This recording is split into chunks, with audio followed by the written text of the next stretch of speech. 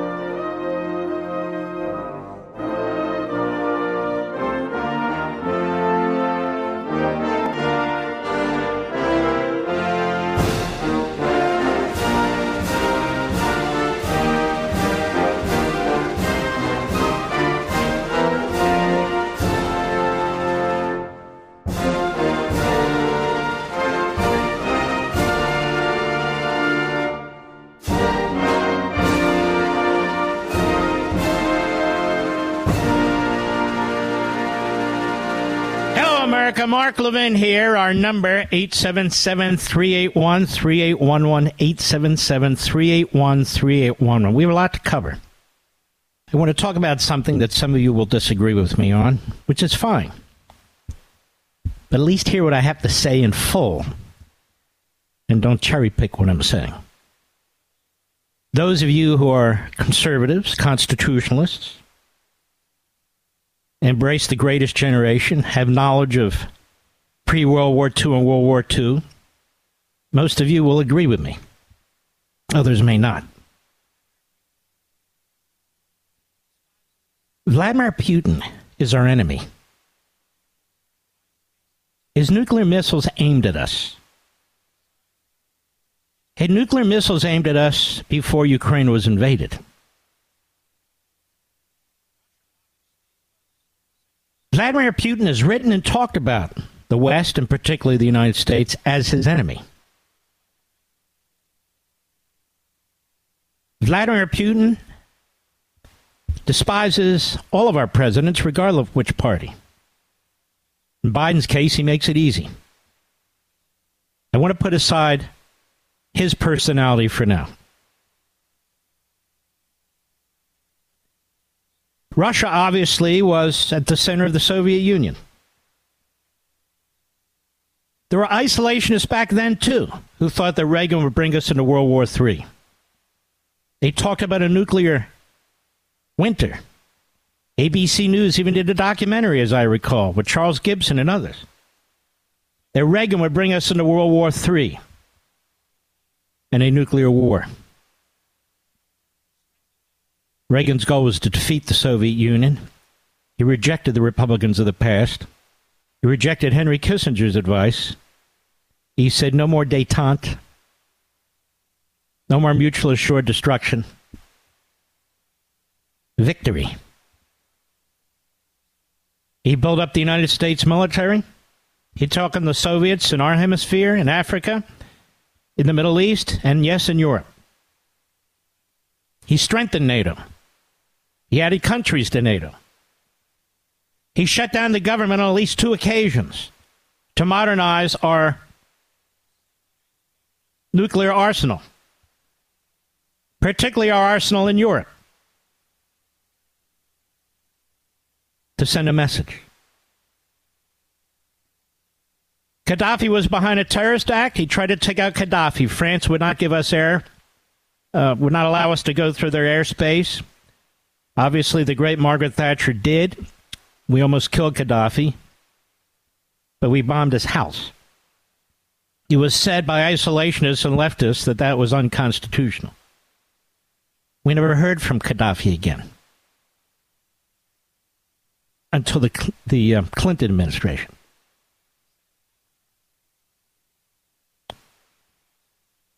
Now, the fact of the matter is, ladies and gentlemen, Reagan built up the United States military not to go to war, but to prevent it. When your enemies see weakness, or even worse, a bunch of Tokyo Roses running around who claim to defend and speak up for their country when in fact they're undermining and attacking it, who claim not to want war, but in fact could precipitate it. It is their voices, it is their faces, it is their broadcasts that the enemy use to create their own motivation and misjudge America. The vast majority of Americans in this country do not trust Putin, and they know he's the enemy. And yet there are voices in this country who are heard over and over again telling us he's not the enemy. Ukraine's the enemy. Zelensky's the enemy. How so? I'll get to that in a minute. More and more we're hearing this same chorus sound very much like Bernie Sanders. In the old days, George McGovern. Yesterday, they come out and they say, we want a long-term ceasefire. What the America is doing is evil in supporting Israel. Really? So we have a growing coalition, ladies and gentlemen, of Islamists, Marxists, and isolationists, all who attack America, but only one that pretends to support America: the isolationists. They say history repeats itself. It certainly does. And that's the problem. People don't know history. They don't want to learn history. So many think like Marxists, yet pretend they hate Marxists.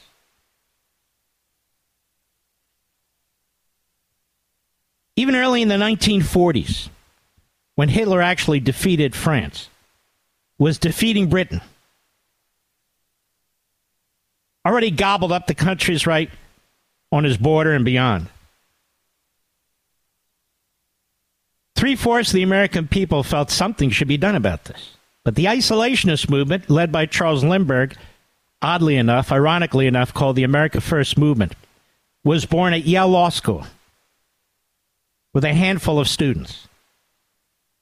It would become the biggest so-called anti-war movement in the history of the country at the time, over 800,000 known members. Congress was afraid to act.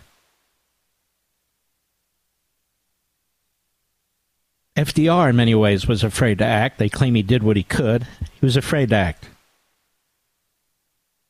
The Republican Party was filled with isolationists, other than a handful, who said, this isn't our war. Hitler can be negotiated with. He can be dealt with. We can give them money. We can help build Germany back. We can do this. We can do that. They completely misunderstood Hitler, as today they completely misunderstand Putin and the Islamists in the Middle East. They're not interested in coexistence. Period. There are evil people in this world who do evil things. We lost almost 420,000 military personnel in World War II. We celebrate those who've survived, of which there are only a few thousand left, as part of the greatest generation. 3 members of my family were part of the greatest generation. As I've told you before, my grandfather fought in Iwo Jima and Guam, and my great-uncle fought in Guadalcanal.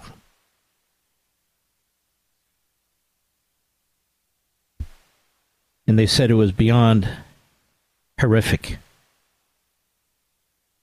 Beyond horrific. You know, as a result of World War II, domestically, we lost our Constitution. That's correct. FDR was an early Bernie Sanders. They burned down the barriers and separation of powers, difference between government and the private sector. We lost our Constitution, or a big chunk of it. In the late 30s and early 40s in the United States, anti-Semitism was rampant in our colleges and universities. Students groups would invite Nazi students from Germany to the United States. And they came. Tenured, not so much tenured, but old-time professors at these colleges and universities would go to Nazi Germany, lecture, trash their own country, come back, and invite colleagues in Germany to visit, and they did. Yale, Harvard, Princeton were centers of anti-Semitism and neo-Nazism. In fact, there was an ambassador to Great Britain by the name of Joseph Kennedy Sr. He was an anti-Semite. As soon as he got to Britain, he made connections with pacifists and isolationists in Britain, of all places, who would back-channel messages from Kennedy to the Hitler regime that he was sympathetic to them. And it got so bad that FDR had to pull his ass back and, of course, made him the head of the SEC. But nonetheless,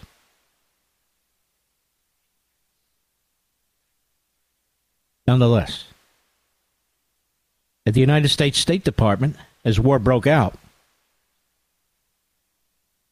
it was filled with anti-Semites, as it is today. It's actually led by a self-hating anti-Semite, goes by the name of Antony Blinken. They did everything they could to prevent real Jewish refugees from Europe from coming to the United States. They had caps back then on various countries and ethnicities. The Jews were well below their cap, but FDR and his State Department didn't care. The New York Times is the New York Times today. In many ways, sided with the enemy. They had a correspondent in Berlin who had befriended the Third Reich, and he was there for years, spewing propaganda for the Third Reich. The New York Times did everything it could to cover up the Holocaust, because the owner of the New York Times, a German Jew, American, of course, didn't want to have his paper viewed as a Jewish newspaper. He was a self-hating Jew, of which there are many in our media today, too. In our government today, too.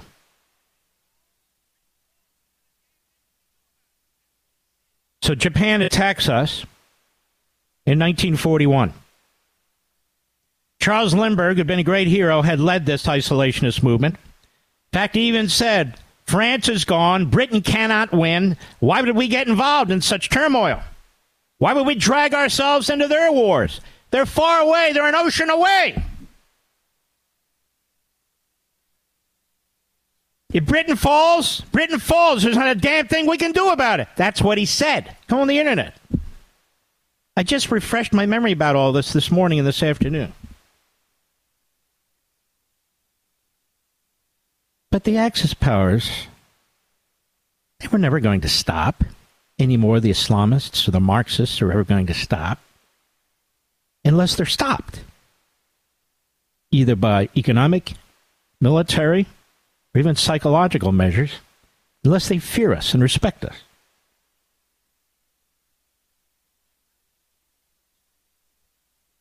I have friends in broadcasting, friends who are part of this movement or that movement. They're saying things and they're doing things that are appalling to me. I'm not a Buchanan conservative. I'm not a Charles Lindbergh conservative.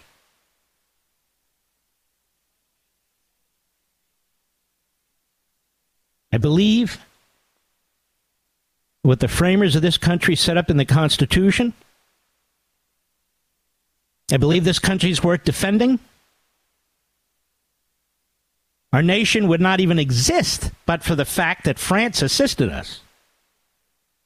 There's no way we would have won at Yorktown. No way. Without the French Navy. And by the way, as a result of the French Navy helping us defeat the Brits, France went bankrupt. We needed France. We needed our ally. We needed our allies in World War II. We need our allies today. People talk about globalism. Really? They don't mean globalism. When I see Republicans in the House and the Senate and elsewhere kissing Putin's ass, that's globalism. When I see them making excuses for the Islamo-Nazis in the Middle East, that's globalism. Now, the clock cuts me off, but I want to continue when I return. I'll be right back. Mark Levin.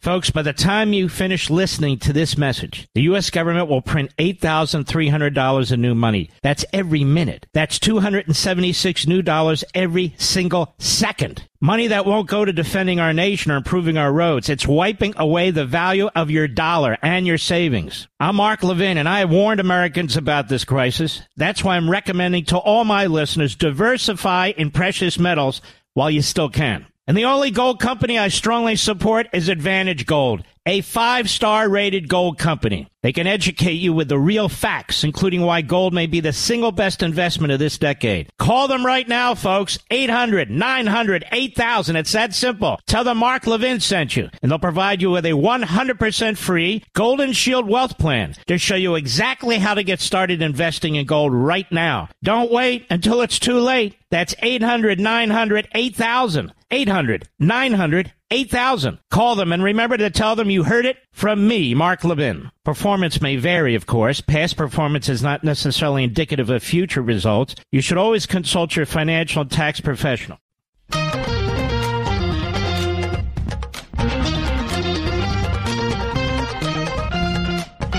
These movements are not new. They're just dangerous. They're not even new within the Republican Party. They're not even new within the conservative movement.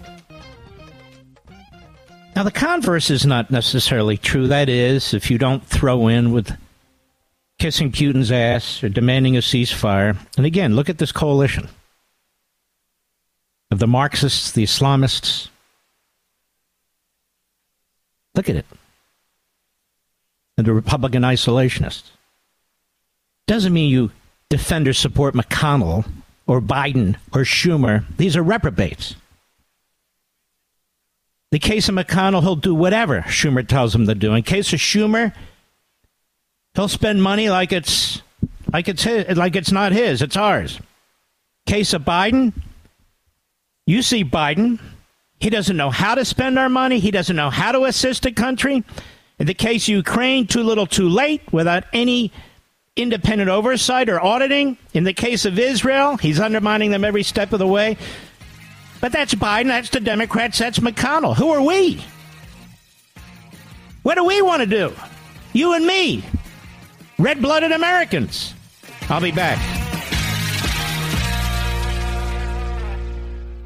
Folks, by the time you finish listening to this message, the U.S. government will print $8,300 in new money. That's every minute. That's $276 new dollars every single second. Money that won't go to defending our nation or improving our roads. It's wiping away the value of your dollar and your savings. I'm Mark Levin, and I have warned Americans about this crisis. That's why I'm recommending to all my listeners, diversify in precious metals while you still can. And the only gold company I strongly support is Advantage Gold, a 5-star rated gold company. They can educate you with the real facts, including why gold may be the single best investment of this decade. Call them right now, folks. 800-900-8000. It's that simple. Tell them Mark Levin sent you, and they'll provide you with a 100% free Golden Shield Wealth Plan to show you exactly how to get started investing in gold right now. Don't wait until it's too late. That's 800-900-8000. 800-900-8000. Call them and remember to tell them you heard it from me, Mark Levin. Performance may vary, of course. Past performance is not necessarily indicative of future results. You should always consult your financial and tax professional.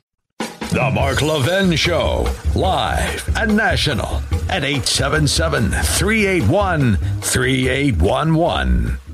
If we don't build up our military right now,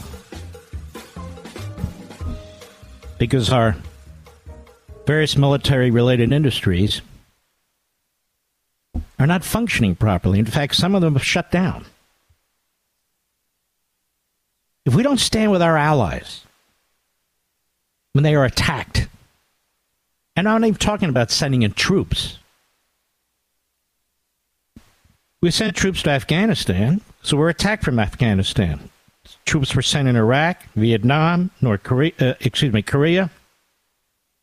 We don't have any troops in Ukraine. We don't have any troops in Israel. There are troops that are in the Middle East. I have no idea why they're there.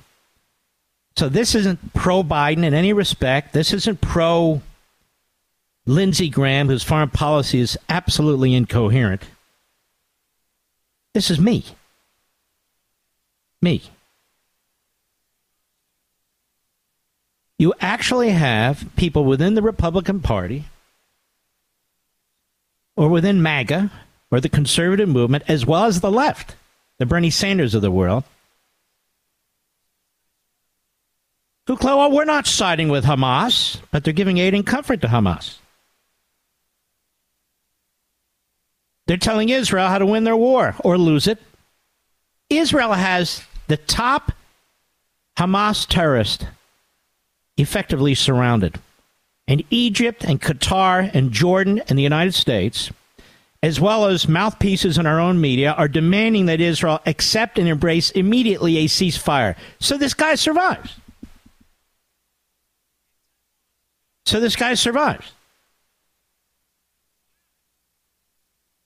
What's our policy on Taiwan?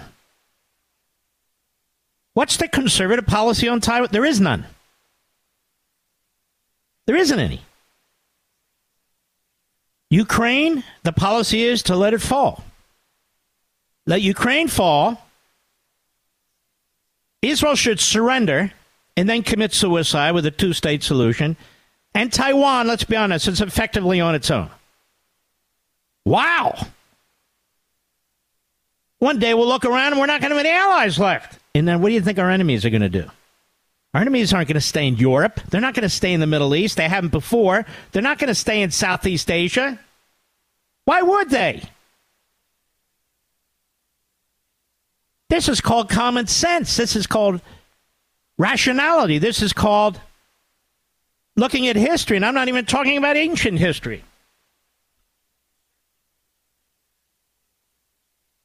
There actually is unity of ideology. And the media have missed this because they're full of morons, but they have. The Bernie Sanders wing of the Democrat Party, the Tlaib wing of the Democrat Party, that is the Hamas Marxist wing of the Democrat Party, has a lot in common with certain individuals in the Republican Party, in the MAGA movement, in the conservative movement, and in conservative media. Where do they disagree with Bernie Sanders when it comes to Israel? They don't. They don't. Ukraine? They don't care about Ukraine. Taiwan? They don't care about you, Taiwan. America's the problem. And the isolationists in the Republican Party and the conservative movement say the same thing. I'm America first, but America's the problem. No, America is not the problem. Certain politicians are the problem. Joe Biden is a complete disaster. He's not doing what I'm talking about. And then they hide behind Trump, like Trump must embrace their view. Trump has never embraced their view. He'll say things that they twist. He'll say things that they project their narrative upon. But Trump was the strongest defender of Israel, honestly, since Israel became a state 75 years ago. Trump, does he sound like an isolationist? Trump used trade and built up our military and demanded that NATO do the same damn thing. Does that sound like an isolationist? Does that sound like Charles Lindbergh? He doesn't want war. None of us want war. But Trump also knows how to prevent it.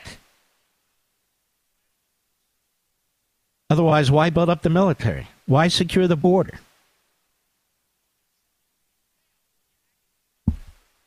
Why spend so much time working on peace in the Middle East? Why massive trade sanctions against China? Against Iran? He was destroying Iran economically, as Reagan did with the Soviet Union. He's no isolationist. He's no Charles Lindbergh. Try as they might, these radicals and extremists, to project their imbecility onto Trump. It fails when you actually look at the substance, completely and utterly. Donald Trump is not Rand Paul. Not even close. He's not Ron Paul. Not even close. He's not Bernie Sanders. Not even close. Rashida Tlaib. Not even close. But he's not McConnell either. He's not Rove either. He's not a rhino, and he rightly despises them. These are incompetent politicians who spend like drunken Marxists, who have sold out this country over and over and over again. So the choice isn't between a strong American military, a strong American foreign policy, supporting our allies smartly, not with just an open checkbook, not too little too late, not with massive ceasefires, but supporting them smartly. That's what you should do.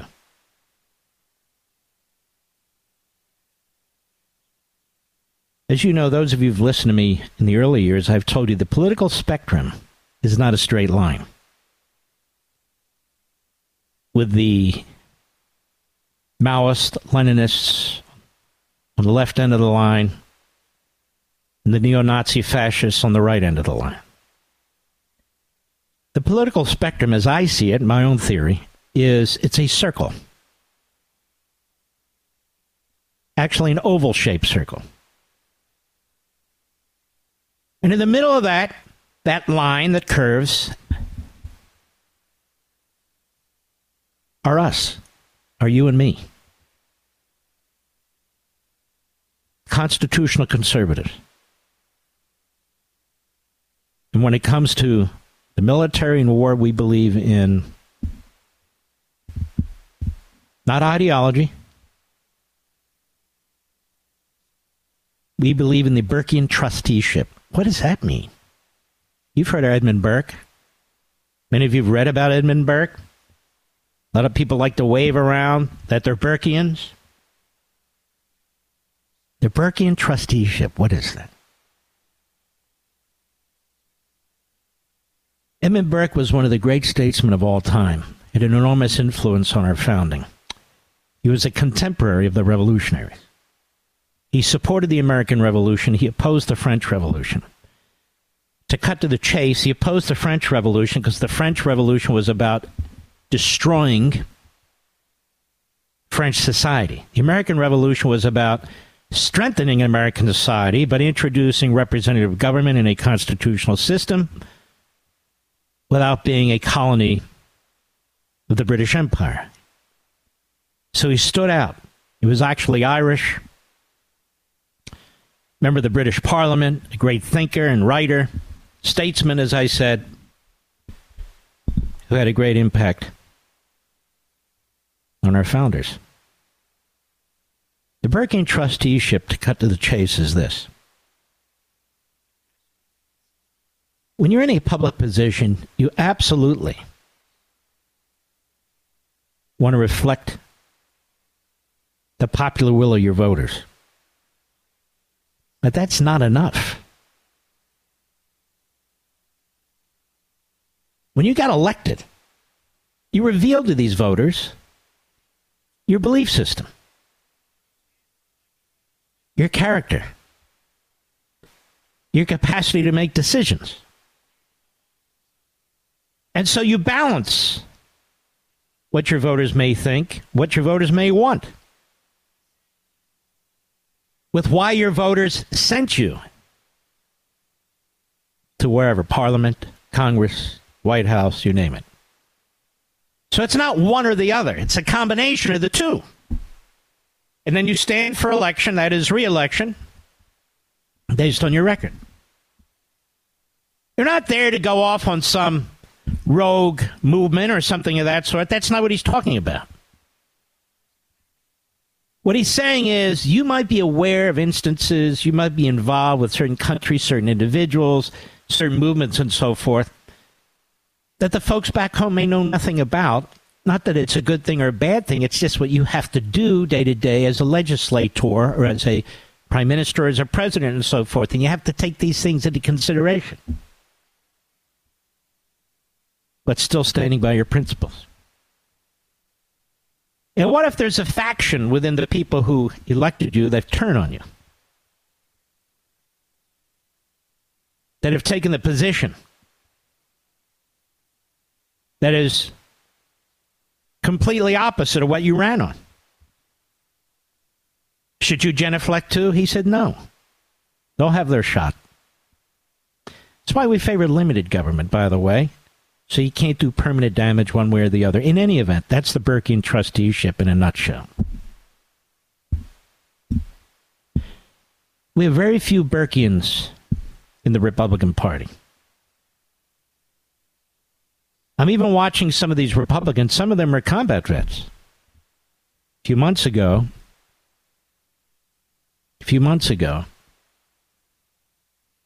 not all of them, but some of them would articulate our position when it came to foreign policy, and it was pretty good.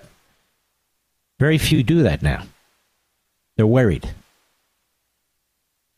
They're worried. They'll all be thrown into the same category as war hawks, as interventionists, as neocons, when they're not. They're not. They're not on that far end on the right of the spectrum. We're not right-wingers. We're in the center of the spectrum. If you believe the Constitution is our governing document, if you believe the principles in the Declaration represent our governing moral compass, how can you be a right-winger? Certainly can't be a left-winger either. And so I said this spectrum, this political spectrum goes in a sort of a circle, an oval. And the extremes meet. You're not in the extreme, and neither am I. The extremes meet. What are they? The Islamists, the Marxists? And the hate America first isolationists. They talk a good game, but listen carefully to what they say. We cannot survive without allies. We never could. Whether it was the Revolutionary War, World War I, World War II, we cannot survive without our allies. And if you have ancestors, not even ancestors, just a generation or two ago, who fought in World War II, ask them about it. Ask them about what happened in Europe, Southeast Asia, and so many other parts of the world. Really, it was a world war. The rest of the war. Rest of the world. So we're attacked in 1941, December 7th. In the America First movement, you know what it does, Mr. Producer? Charles Lindbergh almost immediately gives a speech and says he was wrong. He rallies the American people. against the Axis powers. He spends the rest of the war doing exactly that.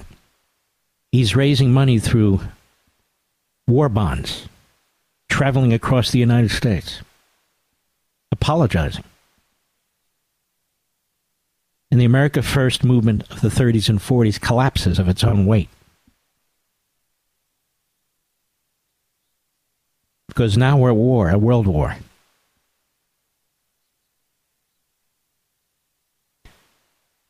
I'm stunned that there's a conservative alive, a constitutionalist alive, who believes Israel should suspend its effort to destroy Hamas. When in Hamas's mission statement it talks about destroying the West, including the United States. Does that sound like America First to you? Sounds like suicide to me. Or kissing somebody's ass who has nuclear missiles aimed at us and has modernized his nuclear missiles unlike us. Does that sound like America First to you? I'll be right back. Mark Levin.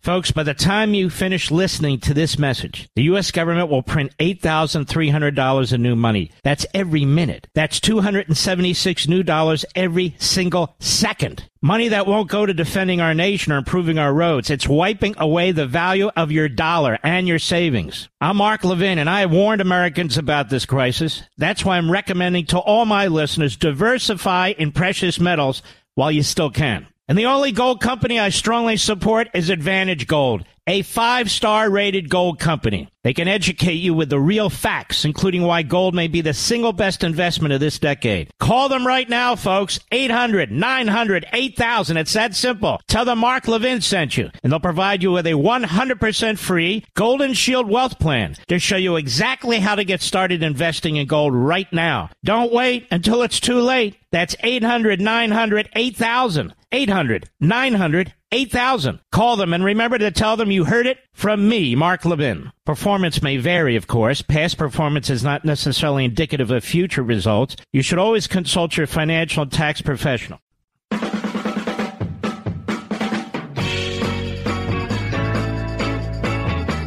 Reminder, Macy Phillips is running. She probably needs another 10,000 votes. The snow has stopped. Ooh, we won't melt. It's not snowing anymore, America. It's not snowing anymore in New York.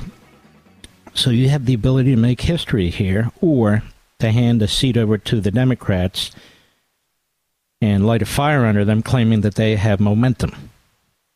So we're counting on our friends in New York to help us do something about this. The polls close, as I understand, Mr. Producer, at 9 p.m. in New York. Is that correct? So you have plenty of time. It's not even 7 p.m. Eastern time here. Can't help you, Mr. Producer. I don't have my list in front of me right now. So we're going to keep plowing through. I don't expect everybody to agree with me.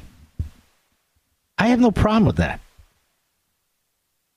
I have a problem with people misstate what I'm saying or use headlines that misstate what I'm saying, that are turn it into personal attacks, all that. I'm not doing any of that. And I don't expect that to be done here either. What I'm saying to you is, these are dire situations. We ought not dress up Bernie Sanders' foreign policy, pretend it's America first, and to think we're doing some good. I'll give you a perfect example.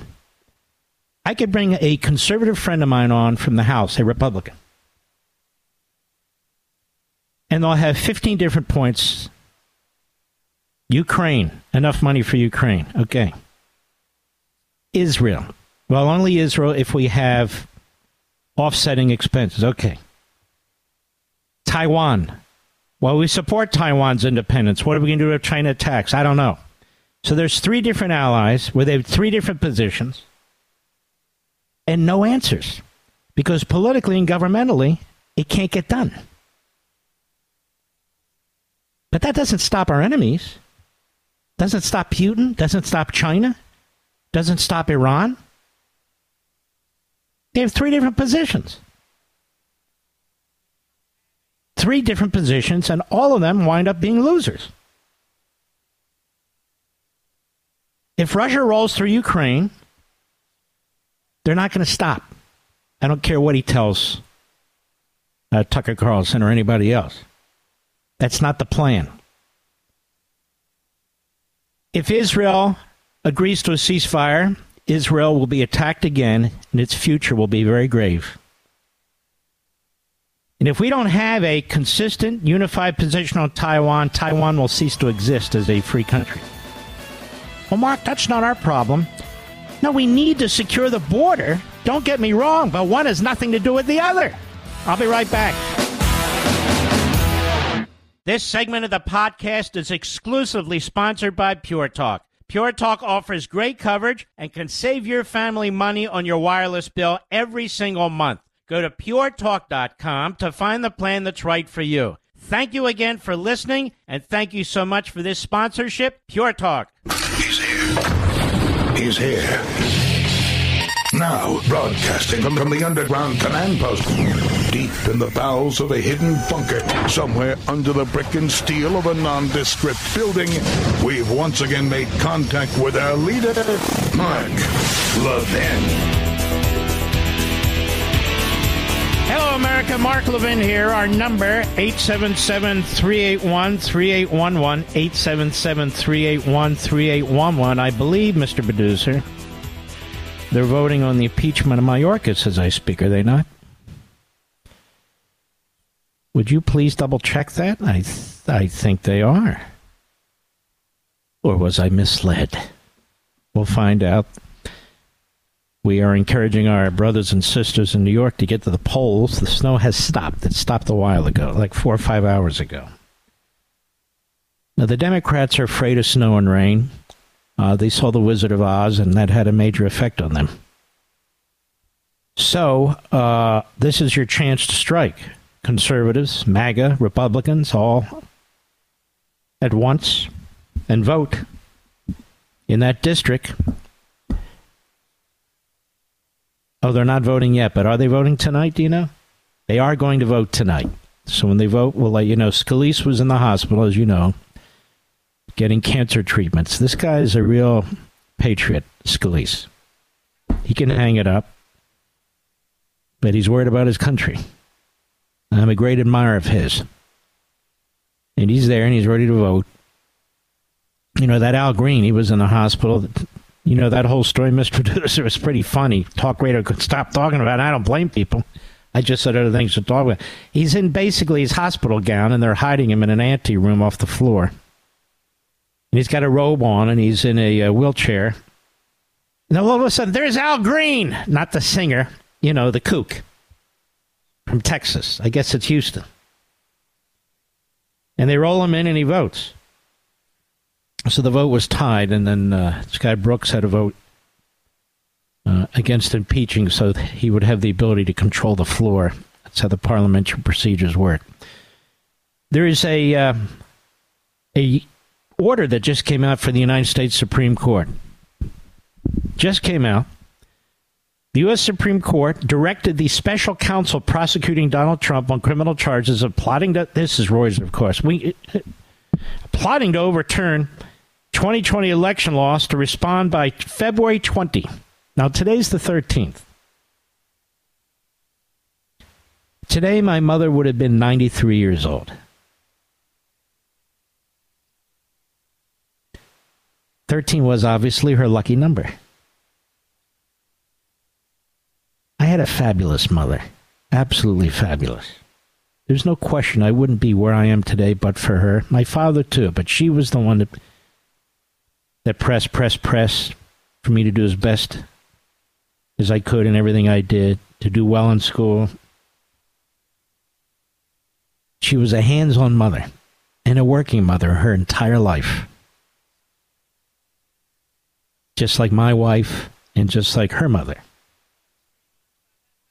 There were no family leave programs. There were no whatever the hell it is. You had a child. That child was your responsibility, and you were happy to have the child.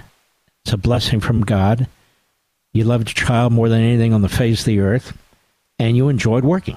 We didn't need any feminist movement to make a distinction between the two. But now we're going to subsidize people. Okay, well, you get to... Listen, you can stay at home for 2 months, 3 months, 5, whatever it takes. To do what?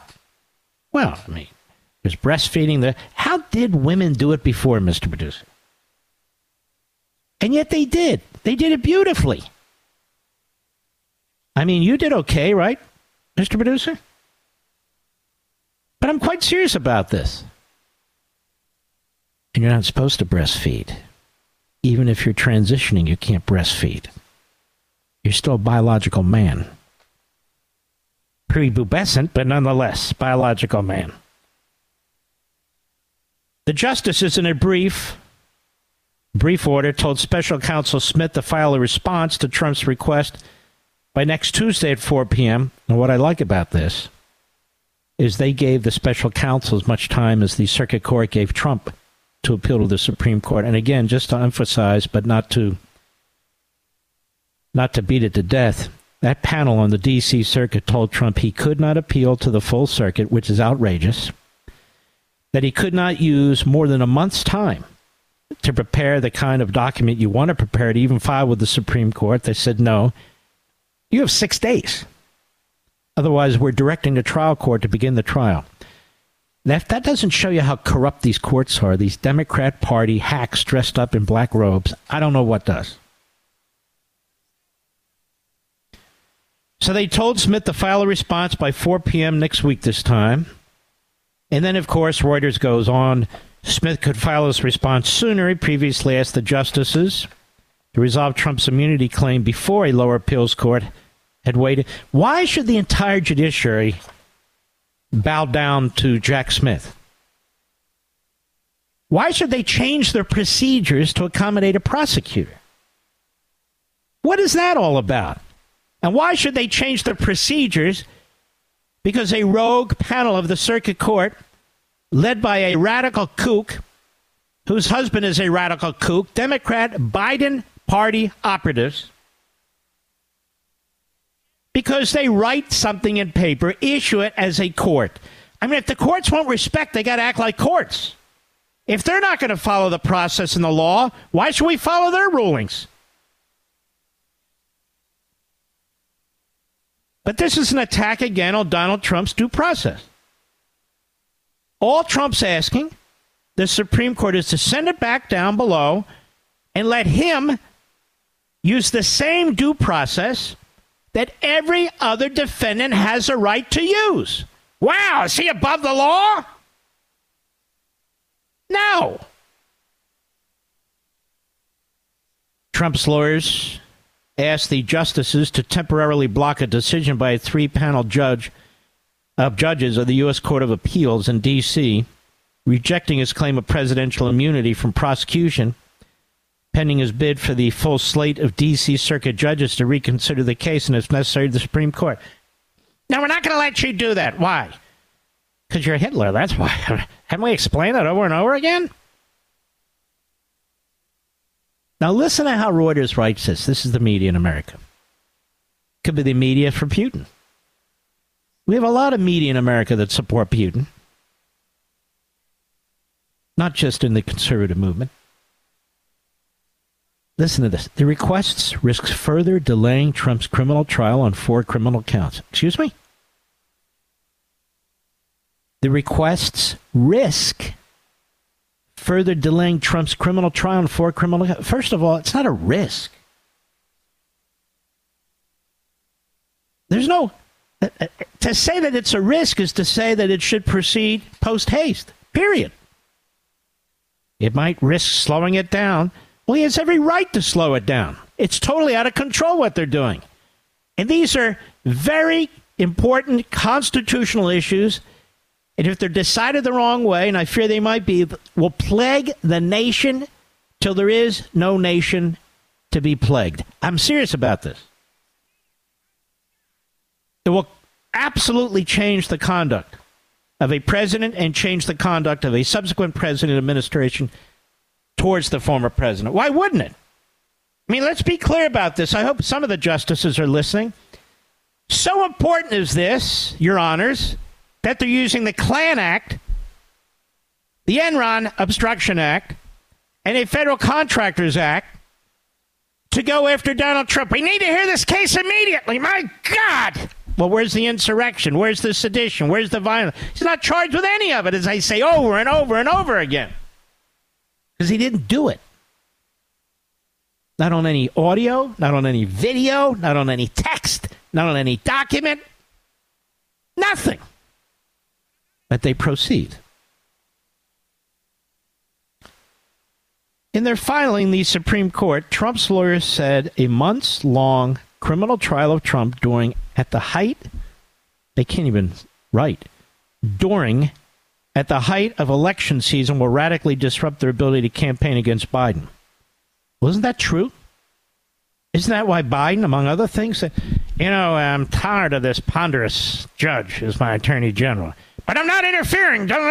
Okay, indict.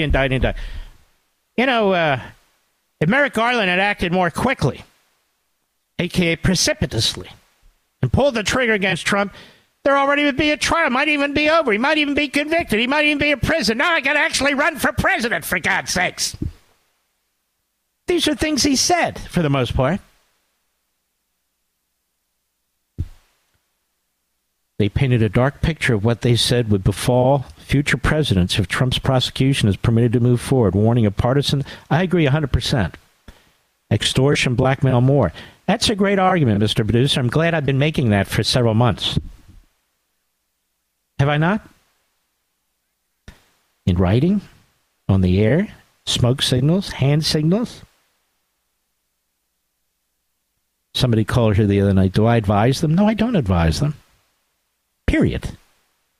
But I say what I say on air for you, and apparently some people listen, and that's a very good thing. That's not a bad thing. I mean, it's not like I'm the DA of Fulton County, and my lover's running to meet the White House counsel twice and sending notes to them and all that kind of stuff.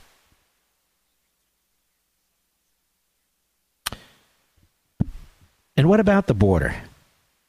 I know, it's a segue.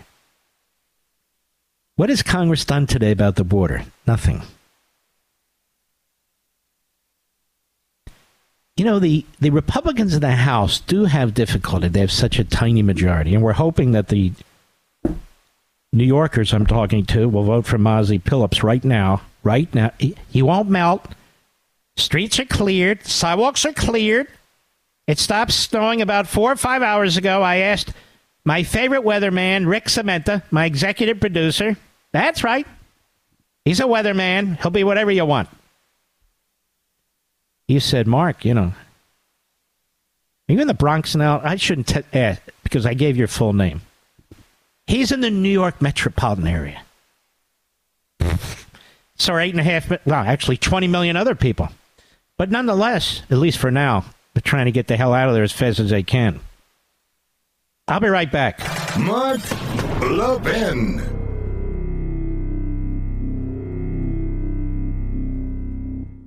Pure Talk believes in American values and that free should mean exactly that, free. Switch to Pure Talk today and get a free Samsung 5G smartphone. No 4-line requirement, no activation fees, just a Samsung that's built to last with a rugged screen, quick charging battery, and top-tier data security. Qualifying plans start at just $35 a month for unlimited talk, text, 15 gigs of data, and mobile hotspot. Pure Talk will connect you to the most dependable 5G network in America for half the price of Verizon, AT&T, or T-Mobile. The average family saves almost $1,000 a year. So let Pure Talk's expert U.S. customer service team help you make the switch today. Just go to puretalk.com/Levin, Levin, and claim your eligibility for your free brand new Samsung 5G smartphone and start saving on wireless today. Again, go to puretalk.com/Levin to switch to my cell phone company, Pure Talk.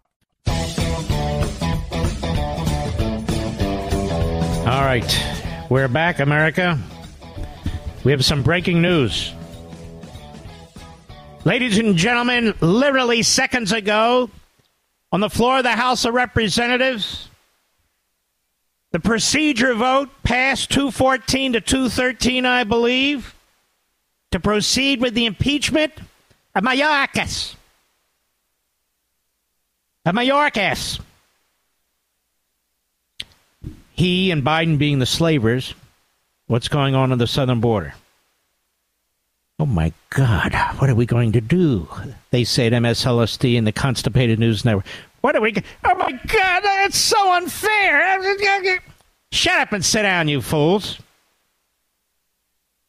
The three reprobates voted no still, based on principle, of course. But I want to congratulate, among others, Steve Scalise for getting in there and doing the right thing. The Speaker of the House, Mike Johnson. He got it done, too. And so this means, I suspect, that the vote will hold when it comes to the actual vote on impeachment. Now, here's what you need to know. The Democrats have been scheming because that's what they do. They're like cockroaches under a rock. Sitting there sort of scratching themselves, and then you lift the rock and they see the light and they skidoo. Heading over to the Klieg lights on MSLSD and all the rest of them. The Democrats have brought in some slip and fall, ambulance chasing law professors from one poison ivy school after another, in which they're making the case, or are likely to make the case, that they have no responsibility in the Senate to waste their time and to take up this impeachment, this constitutional indictment by the House of Representatives. And then let me make it clear, when a majority votes, it's the House of Representatives. Now, that would be a new low for the Democrats, except they don't know what low is. There's never a bottom, and they're bottom feeders, so they know the bottom well, and they know it never ends. Of course, it would be the first time in American history that the House would pass an impeachment resolution and the Senate wouldn't take it up. But that's okay. It's the first time in American history that you're trying to put in prison a candidate of the opposite party. It's the first time in American history you're trying to put in prison a former president of the United States. It's the first time in American history that a former president has been stripped of his attorney-client privilege and due process rights, stripped of his executive privilege rights, stripped of his immunity rights, and then they're in a hurry. Come on, we got to get this done now. Now, damn it. He's Hitler. Say the Hitlerians. And so it's a historic moment. And of course, a cabinet secretary can be impeached. They take an oath of... I've explained this 1,000 times, enough that the legal analysts on cable TV should be able to repeat it by now. And that is, they take an independent oath. They have to uphold the Constitution, whether the president does or does not. Otherwise, why would they take an oath? And why would they be subject to impeachment? So they're not mutually exclusive. That's not to say that Biden shouldn't be impeached. Of course he should.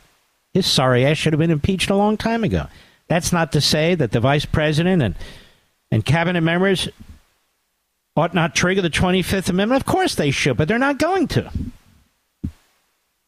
Because this is a democracy, you see. They believe in democracy.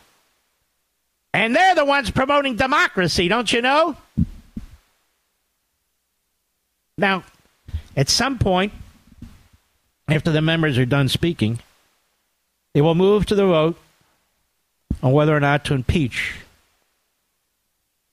the man who's destroyed our border at the direction of Joe Biden. And I suspect the vote will be exactly the same, and the Democrat media will wet themselves, so don't even listen to them. I'll be right back. Pure Talk believes in American values, and that free should mean exactly that, free. Switch to Pure Talk today and get a free Samsung 5G smartphone. No 4-line requirement, no activation fees, just a Samsung that's built to last with a rugged screen, quick charging battery, and top-tier data security. Qualifying plans start at just $35 a month for unlimited talk, text, 15 gigs of data, and mobile hotspot. Pure Talk will connect you to the most dependable 5G network in America for half the price of Verizon, AT&T, or T-Mobile. The average family saves almost $1,000 a year. So let Pure Talk's expert U.S. customer service team help you make the switch today. Just go to puretalk.com/Levin, Levin, and claim your eligibility for your free brand new Samsung 5G smartphone and start saving on wireless today. Again, go to puretalk.com/Levin to switch to my cell phone company, Pure Talk. Where Americans meet to defend liberty and defeat tyranny. Call the Mark Levin Show now at 877-381-3811. If this case wasn't a case for impeachment, there's never a case for impeachment. We don't need lectures by the Democrats and their media and the other reprobates about impeachment and unconstitutionality and political stunts. Because they did whatever they could to try and destroy Trump, his family, and his presidency. And we don't forget. We elephants don't forget. The jackasses, they forget. We don't forget. So Joe Biden put out a statement. I mean, his people put out a statement. He said, history will not look kindly on House Republicans for their blatant act of unconstitutional partisanship that is targeting an honorable public servant in order to play petty political games. Now listen to this buffoon. Homeland Security Secretary Mayorkas, a Cuban immigrant. What does that have to do with anything? What does that have to do with anything? Menendez is a Cuban immigrant too. Who cares? Notice he doesn't quote the conservative Cuban immigrants, does he, Mr. Producer? Who came to the United States with his family as political refugees. Yeah, that's thanks to the Kennedys and the New York Times, I should add. They spent more than 2 decades serving America with integrity in a decorated career in law enforcement and public service. They hand awards out to themselves. From his time in the Justice Department as a U.S. attorney to his service as Deputy Secretary, now Secretary of Homeland Security, it's like this guy, Anthony Blinken. He's all these wonderful service awards. He's upheld the rule of law faithfully. No, he hasn't, you schmuck, and neither have you. And he was impeached, and his ass should have been impeached. Not one Democrat. Ladies and gentlemen, send a signal in New York. Please pay attention. We have a huge New York audience. Troy started.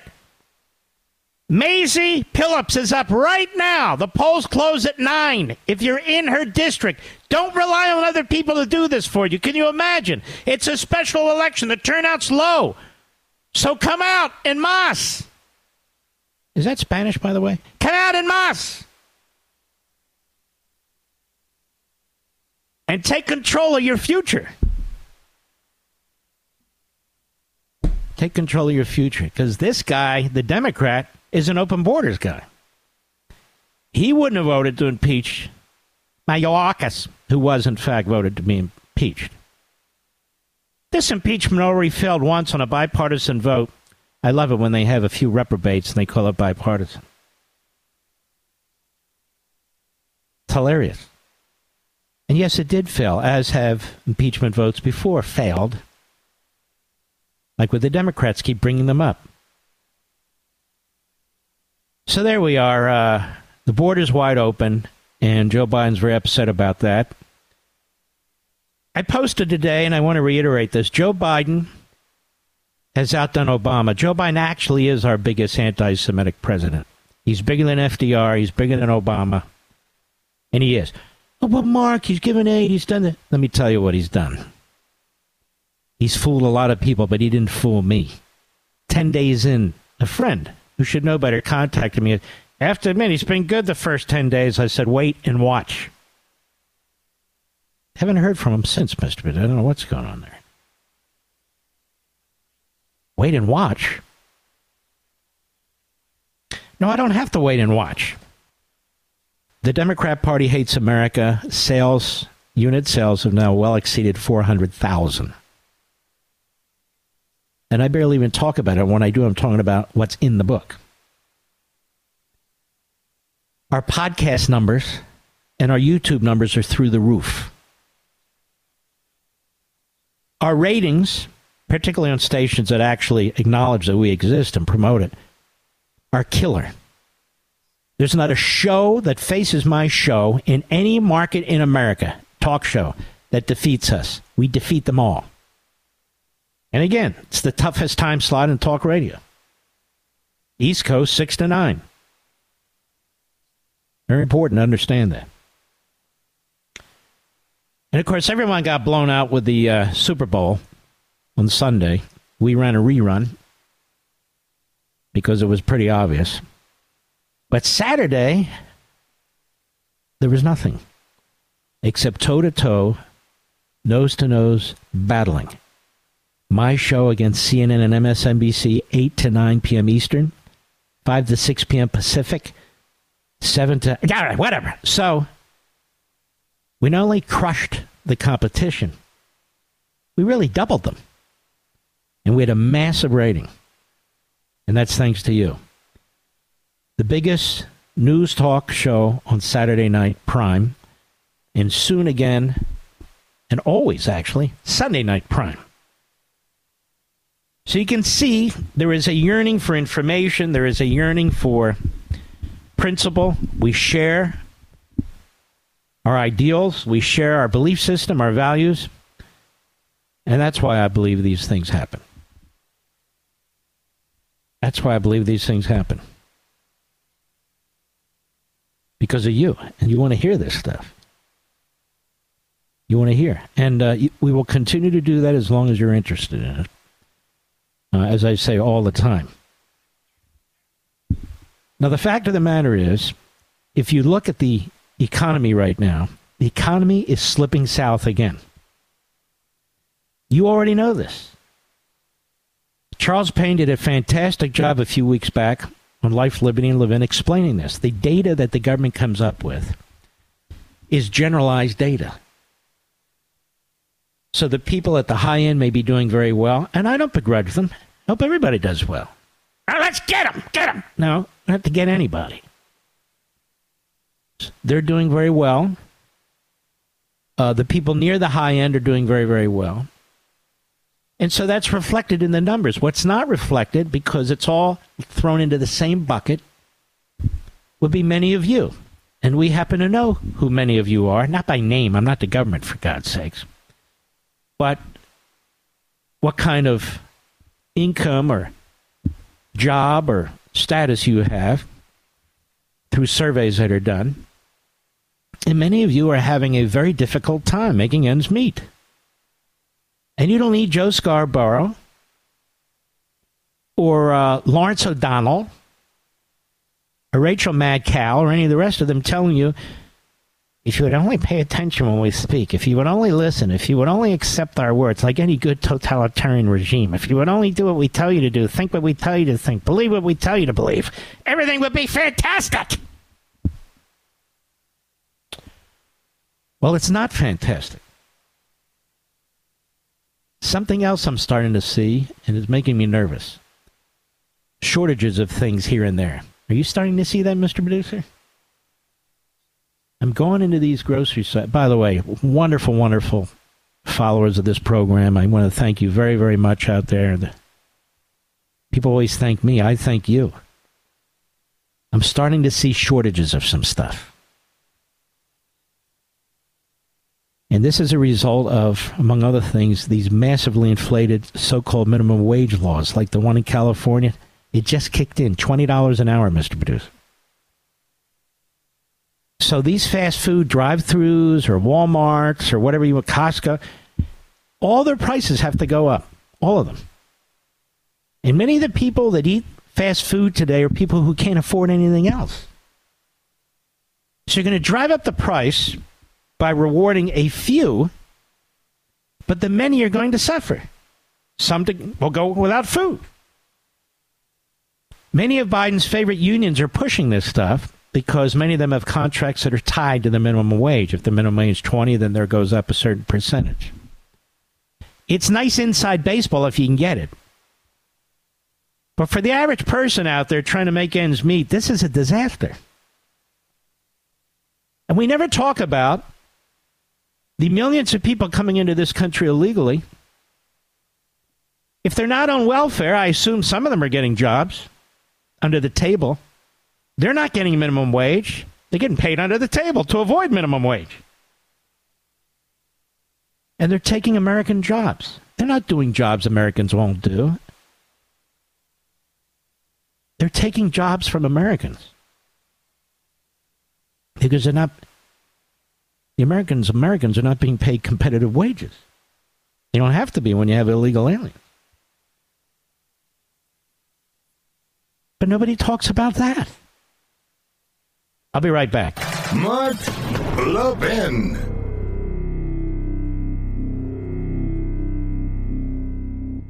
Pure Talk believes in American values and that free should mean exactly that, free. Switch to Pure Talk today and get a free Samsung 5G smartphone. No 4-line requirement, no activation fees, just a Samsung that's built to last with a rugged screen, quick charging battery, and top-tier data security. Qualifying plans start at just $35 a month for unlimited talk, text, 15 gigs of data, and mobile hotspot. Pure Talk will connect you to the most dependable 5G network in America for half the price of Verizon, AT&T, or T-Mobile. The average family saves almost $1,000 a year. So let Pure Talk's expert U.S. customer service team help you make the switch today. Just go to puretalk.com/Levin, Levin, and claim your eligibility for your free brand new Samsung 5G smartphone and start saving on wireless today. Again, go to puretalk.com/Levin to switch to my cell phone company, Pure Talk.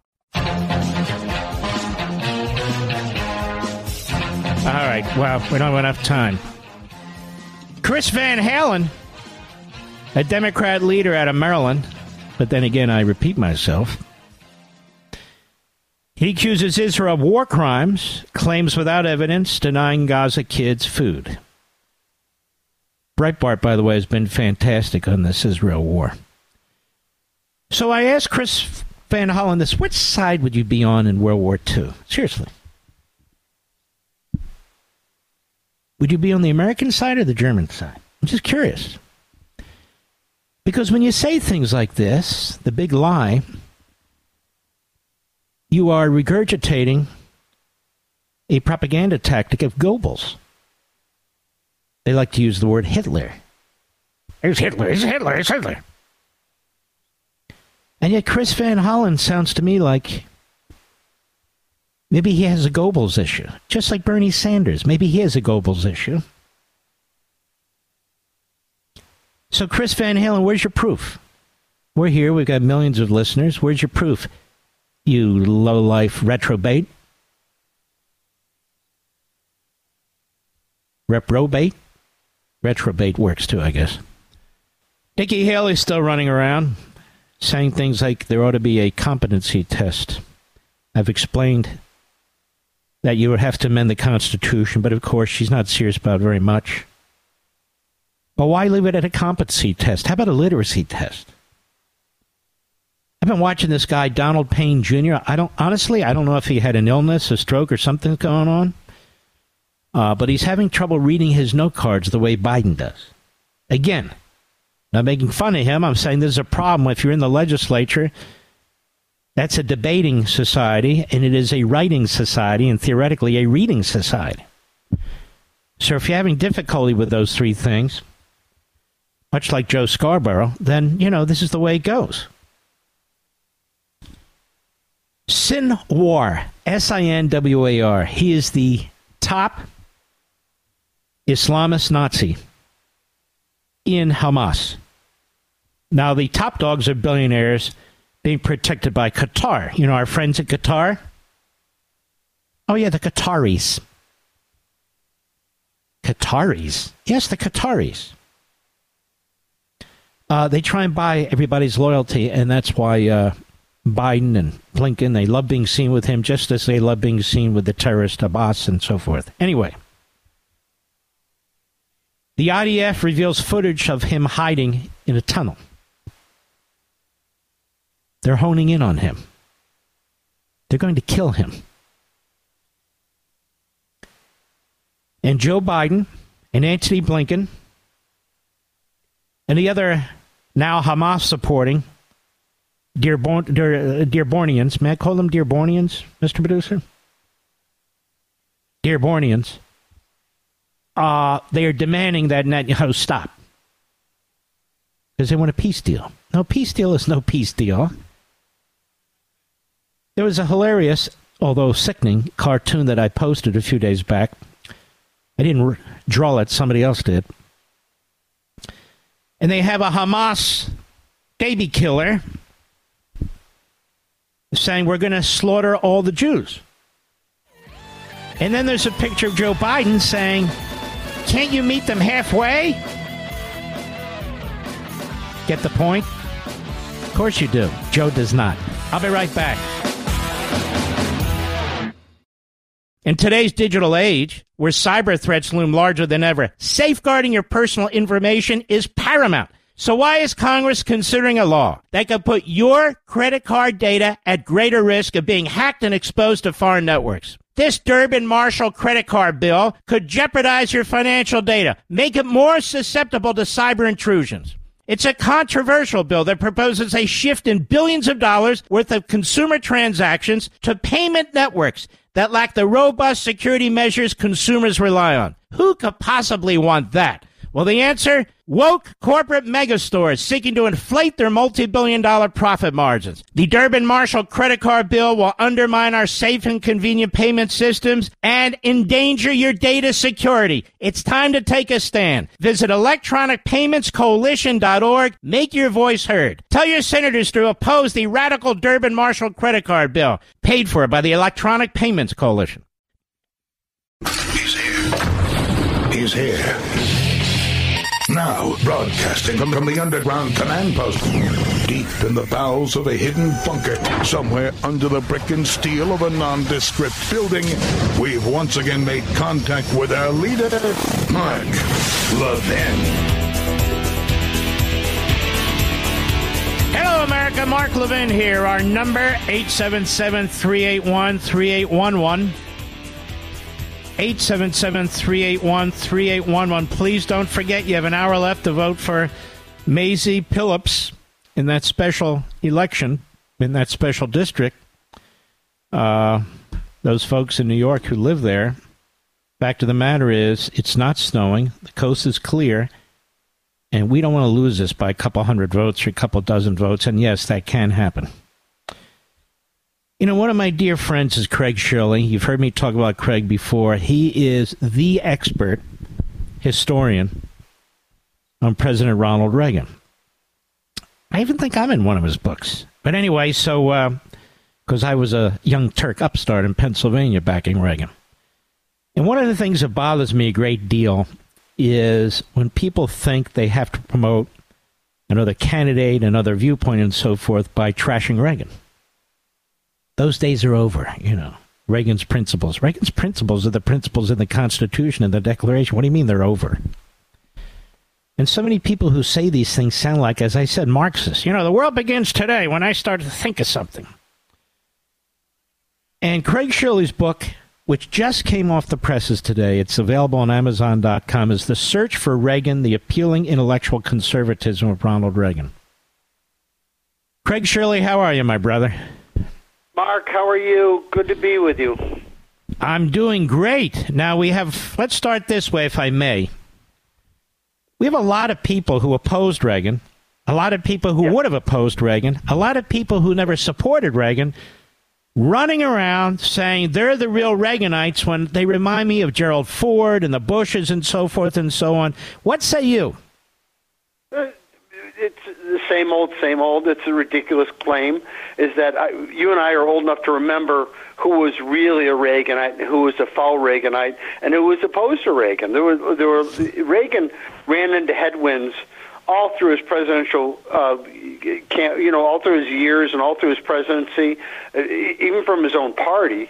Until he left office, and he left office with a 73% approval rating. By then, he had convinced, obviously, a majority of Americans, a majority of Republicans, and a sizable number of Democrats that his policies were the right prescription for America.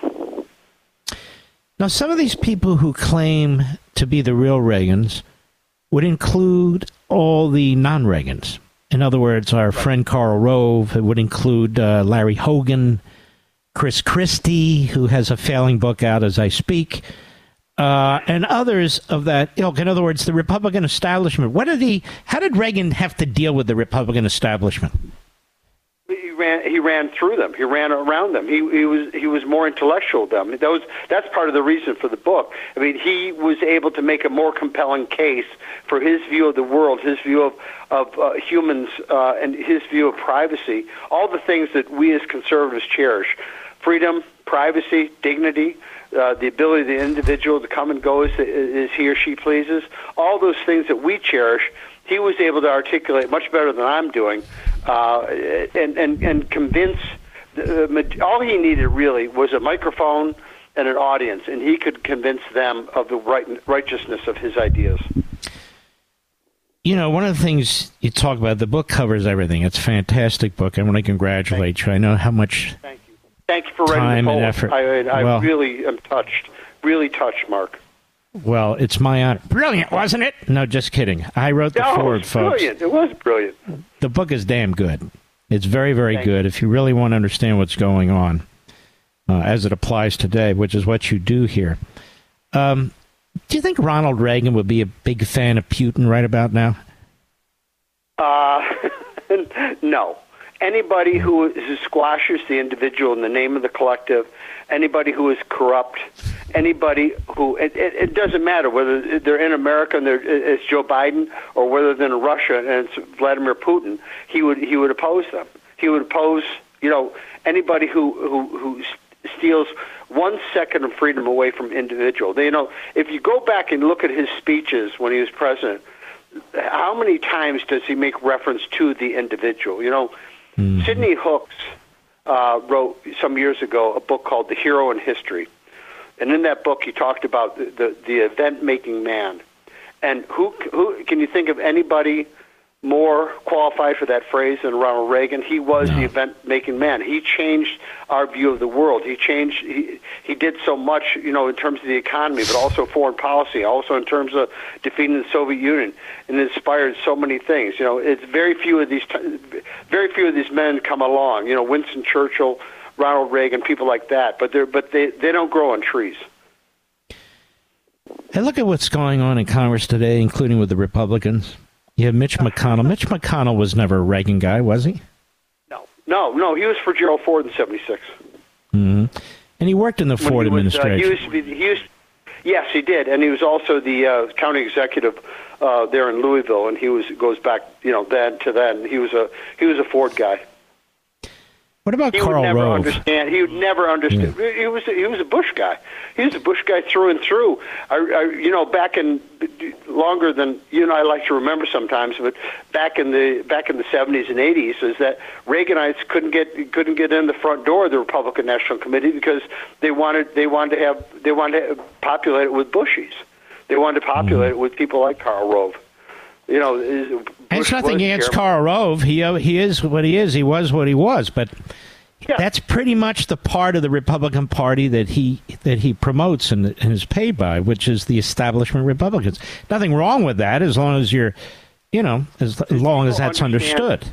Yeah, exactly. There's two different universes that exist that occupy not the same space but similar space. One is conservatism, American conservatism.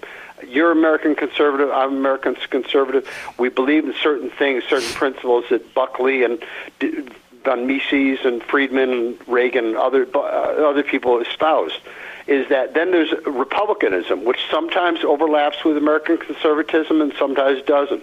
American conservatism is fixed. It's like granite. It's rooted in the Constitution. It's rooted in the Declaration. It's about individuality. But republicanism will shift with the times. I remember when Republicans used to be for free trade, and then before that for high tariffs. Now they're back for restrictive, tariffs. I remember when the Republican Party used to be for high taxes. In 1970, as an example, Ted Kennedy, who was then a United States Senator, and Walter Mondale, another United States Senator, said to stimulate the economy, we need to enact huge tax cuts for the American people. And the Nixon administration said, no, we need to prime the pump with massive federal spending to get the economy moving.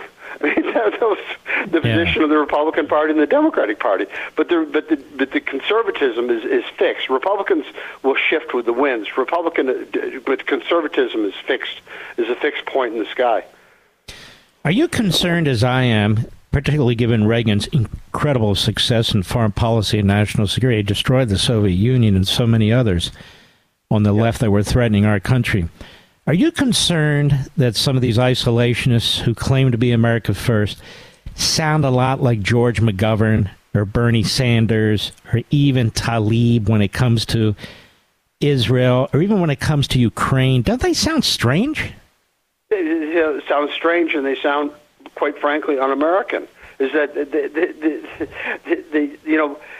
Israel has always been America's friend. Israel is our best friend in the Middle East. Israel is a stable country in the Middle East, unlike the countries around it. And why they have to go on questioning this is ridiculous. Mm-hmm. Now, Reagan really never cared for Biden, did he? Because Biden was even known back then as not only a dingbat, but a nasty SOB, wasn't he? Yeah, he wrote in his diary. Bingo, that's good. Reagan wrote in his diaries of his disdain for, but in his own inimitable way. But he wrote about Biden in his diaries, not warmly. Mm-hmm. Well, who could? Of course, Lowell Weicker, he trashed in his diaries. Lowell Weicker, you remember Lowell Weicker? He was a liberal Republican senator from Connecticut, and Reagan called him a schmuck and a no-good fathead in his diaries. He could have done radio. Oh, wait a minute, he did. Now you have many fantastic chapters here. For instance, most people never heard of Schweiker, the former senator from Pennsylvania. It's funny because I fought hard for Reagan. Yeah, but in '76, when he picked him, he was a big union left-wing Republican. And so he was pro-life. But let me just make the point. So he picked Schweiker. He thought he would get the Pennsylvania delegates, and the opposite happened. They said, no, we want nothing to do with Schweiker. Isn't that true, the process? Well, John Sears, who was then Reagan's manager, learned that a month before the convention that CBS News, which was highly regarded in those days, was working on a story. Remember the nomination process was a real tussle between the two, and it was still undecided a month before the convention. And John learned that CBS political unit was working on a story, doing a meticulous count of all the delegates that would say that Gerald Ford had won the nomination, and this is a month out. And if that happened, they'd go on national news with it, and it would be reported by all the media, and Reagan's campaign would be dead. John did it to buy time. He did it to throw confusion into the air to get to the convention and hopefully get Reagan the nomination at the convention. It didn't work. The second part didn't work, but the first part actually worked to keep everybody guessing for one more month. But Schweiker, became a good friend of mine, and he became very solid. Very good. He became very solid. Good. He ran Reagan's cabinet. He became a solid conservative. And he really did. Now, I want to keep you over the break, obviously, but you talk about Reagan and intellectual conservatism. And because of the smear job the media, the Republican establishment, the Bushies, frankly, and others did on Reagan, you were supposed to believe that Reagan was sort of a useful idiot and so forth and so on. And yet he had really fantastic, very, substantive books in his library that he had actually read and so forth and so on. So I want to explore this with you.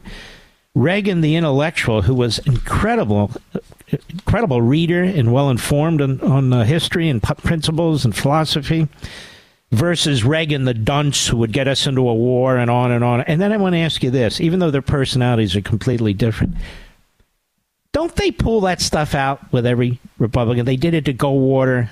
They're doing it to Trump right now. And did they also accuse Reagan of potentially being dictatorial and issues of that sort? What do you think? They pull out that old chestnut. Every 4 years they pull out those chestnuts. Mm-hmm. And in Reagan's case, you had a lot of access to a lot of information. What kind of books did he read? Oh, he read everything under the sun. Not just Louis L'Amour. He loved Louis L'Amour's cowboy novels, but he read von Mises, he read Witness, he read Free to Choose, he read the Road to Serfdom. He read all sorts of intellectual books of conservatism. He read Buckley avidly. He read the National Review every 2 weeks. He read Human Events. He was an avid reader, but also he was an avid writer. That's one thing that's really overlooked. He was a terrific writer. He probably generated more letters as president than any other president in American history. It's very important. It's very important, folks, to understand Reagan so you understand what's going on today. He was the greatest Republican vote getter in history, in my view, the third greatest president in history. We'll be right back. Fantastic book with Craig Shirley, The Search for Reagan. It's very relevant to today. You can get it on Amazon.com. It's on my social sites. And we're also going to have Craig on this week on Life, Liberty, and Levin. We'll be right back. Mark Levin.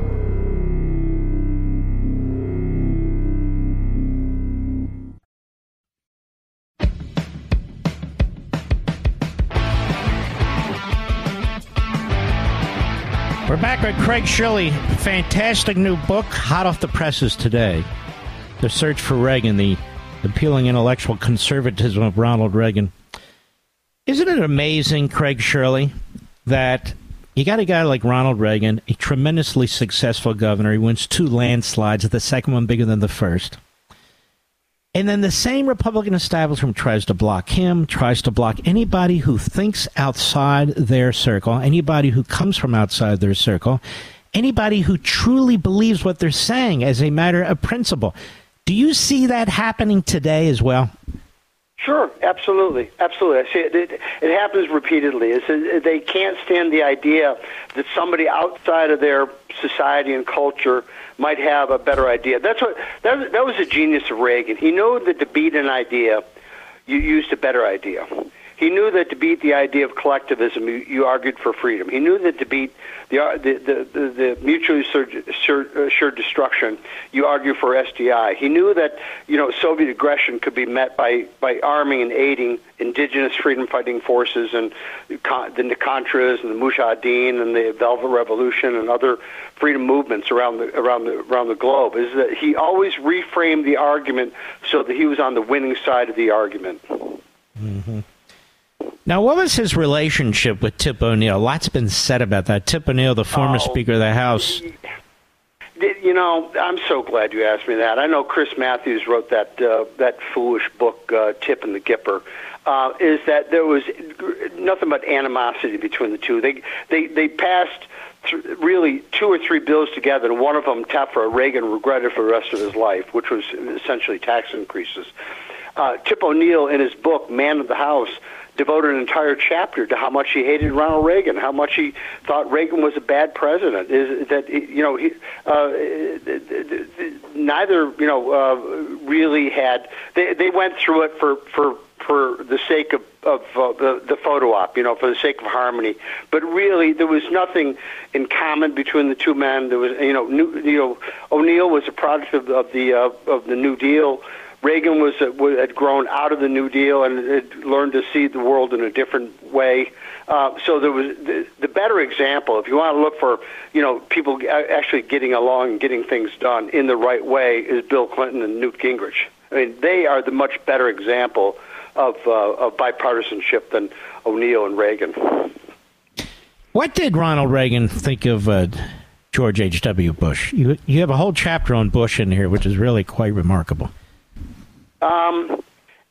There was going into the 1980 convention, there was a lot of animosity. Reagan really resisted the idea of taking Bush, and he really pursued. Actually, Nancy wanted him to take Paul Laxalt, Senator Laxalt. Now stop right there. Stop right there, because Laxalt was my mentor. I sent Laxalt a telegram and urged him. I sent Laxalt a telegram. I've never told you this.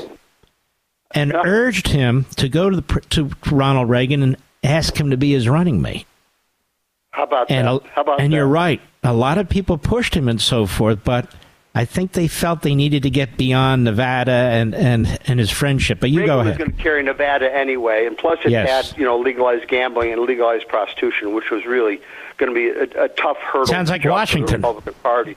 Yeah, Yes. Exactly. Yeah, in 1980. But Nancy Reagan did want Paul Laxalt, and so that weighed a lot on Reagan. But he only reluctantly took Bush at the 11th hour because he was out of options and out of time. I wish he had revisited taking Dick Schweiker again, as he had in '76. There was nobody arguing for Schweiker, and that would have made, I think, a heck of a ticket, a much better ticket than he and Bush. But we are going to have Craig Shirley on my Big Sunday show. He's going to be fantastic. He always is.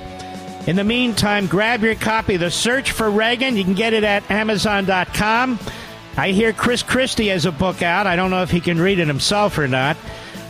Maybe with a little bit of mustard. It might be tasty. Let's crush it. The Search for Reagan, Amazon.com. This is the nation's town hall meeting, and you can join in at 877-381-3811. Do we have any callers, Mr. Producer? I have been... Okay. Can you name one? Because I can't... Yeah. Francis in Michigan. How are you, Francis in Michigan? I'm doing fine since I'm listening to you tonight. Well, thank you. May I ask, are you a Michigander? I'm a Michigander, but I ain't no Dearbornian. Oh, well, that's good. I think you mean Dearborn, Michigan. But you know what? I'm becoming one. You want to know why? You haven't talked about this yet. What? I presume you know, but you might know. Dearborn's expanding its borders, sir. Canton, Dearborn is what? Harbor. Hold on, I missed this. Dearborn is what? Dearborn has expanded its borders. It's in the suburbs. They are at our city council meetings for weeks now. What are you trying to say that the population of Dearborn is increasing? Well, they've and moving in and into other suburban areas. Is that your point? Yes, they have moved here, but they have also radicalized people that have been here for a while. And excuse me. You are not allowed to say that. Okay, can I say that they have persuaded? No. Well, yes, you can say persuaded, of course. River to the sea, very persuasive. Yes, it is. But my point is, when I'm in 2 square miles, I live in a place that's 2 square miles, 6,000 people, and they're coming not just from where I live, but every place to our city council meetings, speaking for 3 minutes with saying very bad things against the Jewish people, and insisting that the city council signed a resolution to cease fire on the Gaza Strip for humanitarian reasons. Of course, and they're all Democrats. Yes, but they're wasting time, they're wasting resources, and they're a threat to our community. And my grandparents did it the right way. Now, when you say they, you're talking about Islamists, Hamas-supporting Islamists, correct?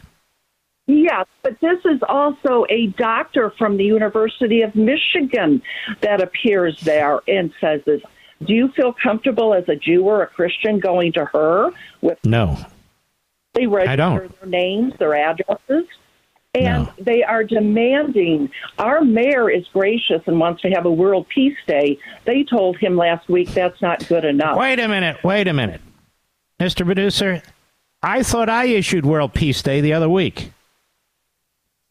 And look, the world's still going to hell. What are we going to do about that? Francis, thank you for your call. Thank you for your call. You know, that area of the country used to be, and still is in some ways, blue-collar, sort of moderate Democrat. But this is what happens when you have open borders, a very lenient immigration system, where people are not pledging allegiance to the country. People are not interested in assimilating into the culture. And it's not just from the Middle East, and there's certainly exceptions, so I'm not saying a general rule, but it's from all over the world. There's no requirements of any kind. Nothing. Paul, Marquette, Michigan. Michigan's wide awake tonight. Sirius Satellite. Go, Paul. Go, Hi, Mark. go. What an honor. Yeah. What an honor. I'm just so frustrated with our president with his fake scorn. Why doesn't he demand Hamas surrender, come out with their hands up, white flag waving, and then we can begin negotiations? is my main point. And can I make one more point? Well, here's the thing, though. They literally have the head desert rat in their sights, and Biden is pressuring them to stop. Right. Right at the critical moment. Right at the critical moment. Go ahead. You were the original aggressor in this particular conflict, and people want to forget that. And since I have a minute, could I speak one more thought? Sure. With Kamala going on an abortion tour to advocate for this, I think it would be a really good choice for our president and the Republicans to take the binary choice of are you for or against abortion off the table by stating that we'll let the scientists determine when life begins. I have a better idea. He should say, look, fact of the matter is, like it or not, since the Dobbs decision, there's more abortions than before, and it's not even close. Over 100,000 more, 2000 to 2003. So what exactly is the Democrat Party demanding? Are they insisting now that people get abortions? That's how I would answer it. And by the way, I'm still waiting for a news platform to actually have a documentary and show a video of somebody having a late-term abortion. You can cover their face. What does that look like? And you know what? I'm going to tell you something, my friend. That would change the debate completely. But anyway, that's where we are. Thank you for your call, my friend. All right. Great callers. What happened? Morgan, Fort Worth, Texas, the great WBAP or WBAP. How are you, Morgan?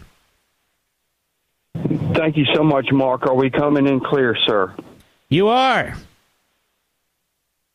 I'm really thankful, and I'm glad that the radio pays you. Otherwise, I wouldn't be able to afford to talk to someone like you with Ronaldus Magnus spread all over his resume. Well, first of all, you're very sweet, but I spent time speaking to a lady at the Publix grocery store today.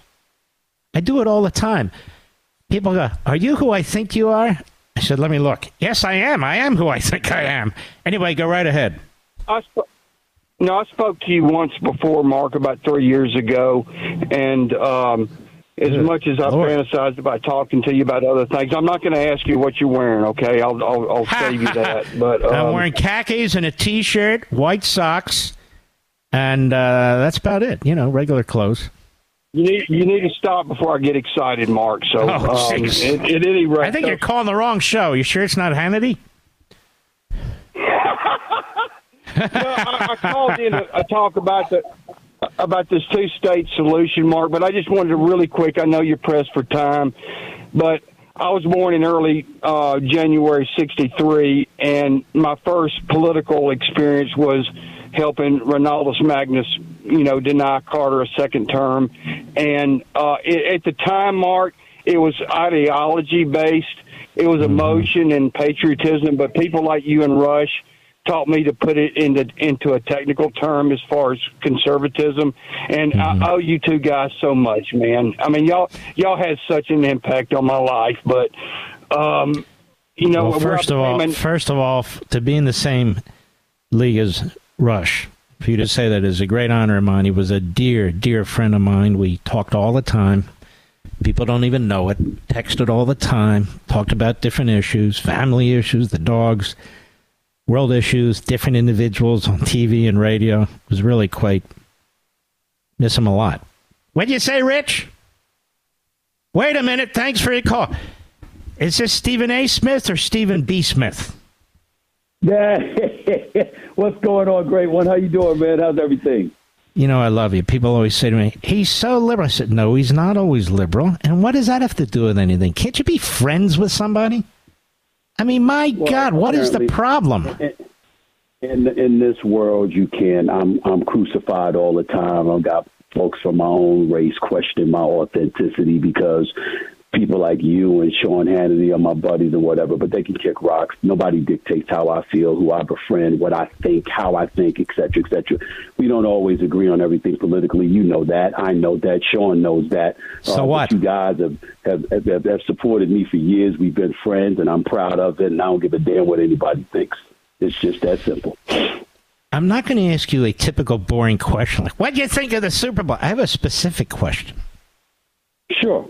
I really got pissed off when Kelsey, it was a light bump, but what he did to Andy Reid there. Andy Reid's an older man. Right. He's obviously a very heavy man. You don't get in his face and do that kind of. That turned me off completely. I have to be honest with you.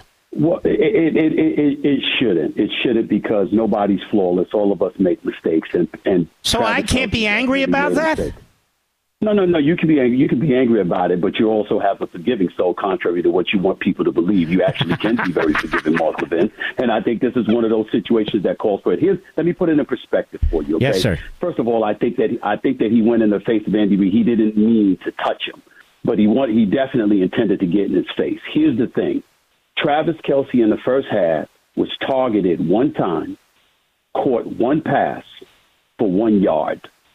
This is Travis Kelce, who was a two-time Super Bowl champion, universally recognized as one of the greatest tight ends in the history of the game, arguably the greatest tight end in the history of the game, and a surefire first ballot Hall of Famer who watched this year as his receiving corps led the league in dropped passes. They dropped 44 passes this year, the wide receivers.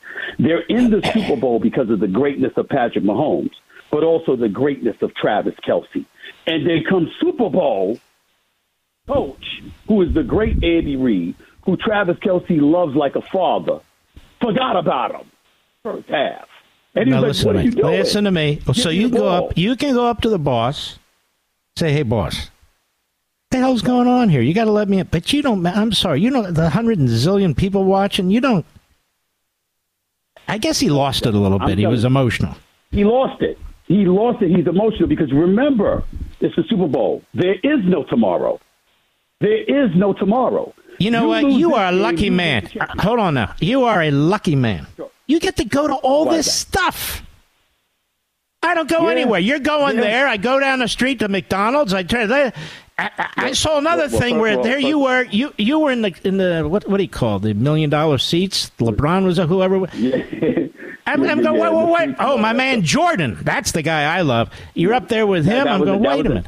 That was the college football national championship game. That's what it was. Jordan and Derek Jeter. Jordan and Derek Jeter. Those are my brothers. But do you realize what kind of life you have? Well, I know I'm. Look who I hang out with. I hang out with Hannity. Look who you hang out with. Yeah.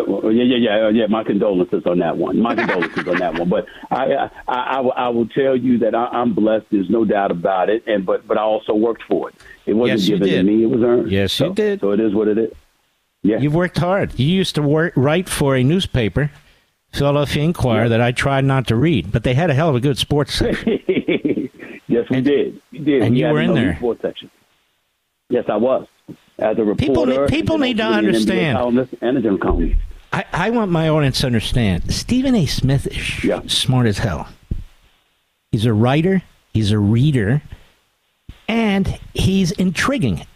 Honestly, you're the only guy I watch on ESPN when I can get around to watch it. Your show, First Take. Well, all the rest of it, I don't know. This one from that one and that one from this one. And there's Stephen A. Well, I mean, they say that I'm the face of the franchise. I don't know whether that's true or not. I leave that to other people to decide, but I know this much. I work my ass off, and I show up to work every day, and I know what the expectation of the audience is, and my responsibility is to give them what they expect and then much, much more, any chance I get. So that's what I'm going to do. I'm going to always bring the energy. I'm going to always bring the focus. I'm going to always bring the determination and make sure that what people tune in for is what I'm delivering to the best of my ability. I strive not hold to on now. disappoint. Let me tell you one other thing. You dress to the T's. Me, I look like a schlub. Go on TV. Well, you ain't broke, Mr. You ain't broke, Mr. Multiple time bestsellers. You know what I'm saying? And hit radio show. I mean, it ain't like you don't have the money. And by the way, why the hell are you eating McDonald's? Why? All right, you don't have to hate. There's plenty of good looks you can have without wearing a tie. Why are you eating McDonald's, man? What's up with that? You told her. My wife's going to kill me. My wife loves you, by the way. That's right. You know what? She listened. She was. I met her one time. She was truly a wonderful, wonderful lady. When I met her, she's so nice, and obviously the surprise birthday thing for you. She was the one that reached out to me to send you that message and stuff like that. So your wife and I had the pleasure of meeting your daughter one time. We were at a gym, and I didn't even know it was the daughter of Mark Levin herself. So she was great. She was wonderful as well. It's all good, man. I mean, at the end of the day, we're all You're like the Rain Man of sports, too. It's like, any sport. It's like, that guy in 1938, he didn't. Where the hell is this? Listen to me. Don't hang up. We'll be right back. Mark Levin.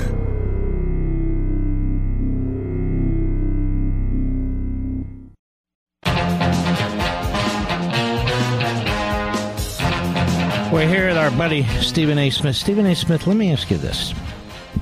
Yes, what sir. does the A stand for? Anthony. And you decided to be Stephen A. Smith kind of to separate yourself from all the Stephen Smiths out there? Seriously, is that what you did? No, seriously, it was a dedication to my mom. God rest her soul. Passed away in 2017, as you well know. I grew up. I was undiagnosed dyslexia, and I got left back in the fourth grade because I had a first grade reading level. And then ultimately I overcame that malady because she was so committed to helping me be the best that I can be. And so when I ultimately got into the business, it was one thing to be successful, but I was successful reading and writing, which was my deficiency when I was younger. So because of all the support she gave me, it was a dedication to her, and that's why I wrote the byline, Stephen A. Smith, as a dedication to my mother, and it stuck. That was really a blow to you when you lost your mother, I remember. It's hard to lose. It's hard to lose a mother. Yeah. Yes, you and I both know about that. We've talked about it. Now, absolutely. You have any kind of love life going on? People want to know. Of course I do. I mean, of course I do. They ain't gonna know about it, but yes, I have a girlfriend. Life is good. You know what? It's amazing, America. I love this, man. I've never had dinner or lunch with you. We got to fix that this year. Well, that's because you're too damn busy. But you know, I know where you are. We'll get together sometime in the near future. I know this much, and if I get to you, I'll treat. But if I get together with Sean, he's treating because he's always bragging about how such a brilliant businessman he is, so he can afford to pay. I'm not a very good businessman.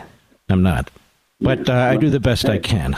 I hoard my money. I don't think you're doing bad. I don't think you're doing bad. And by the way, America, you're doing good.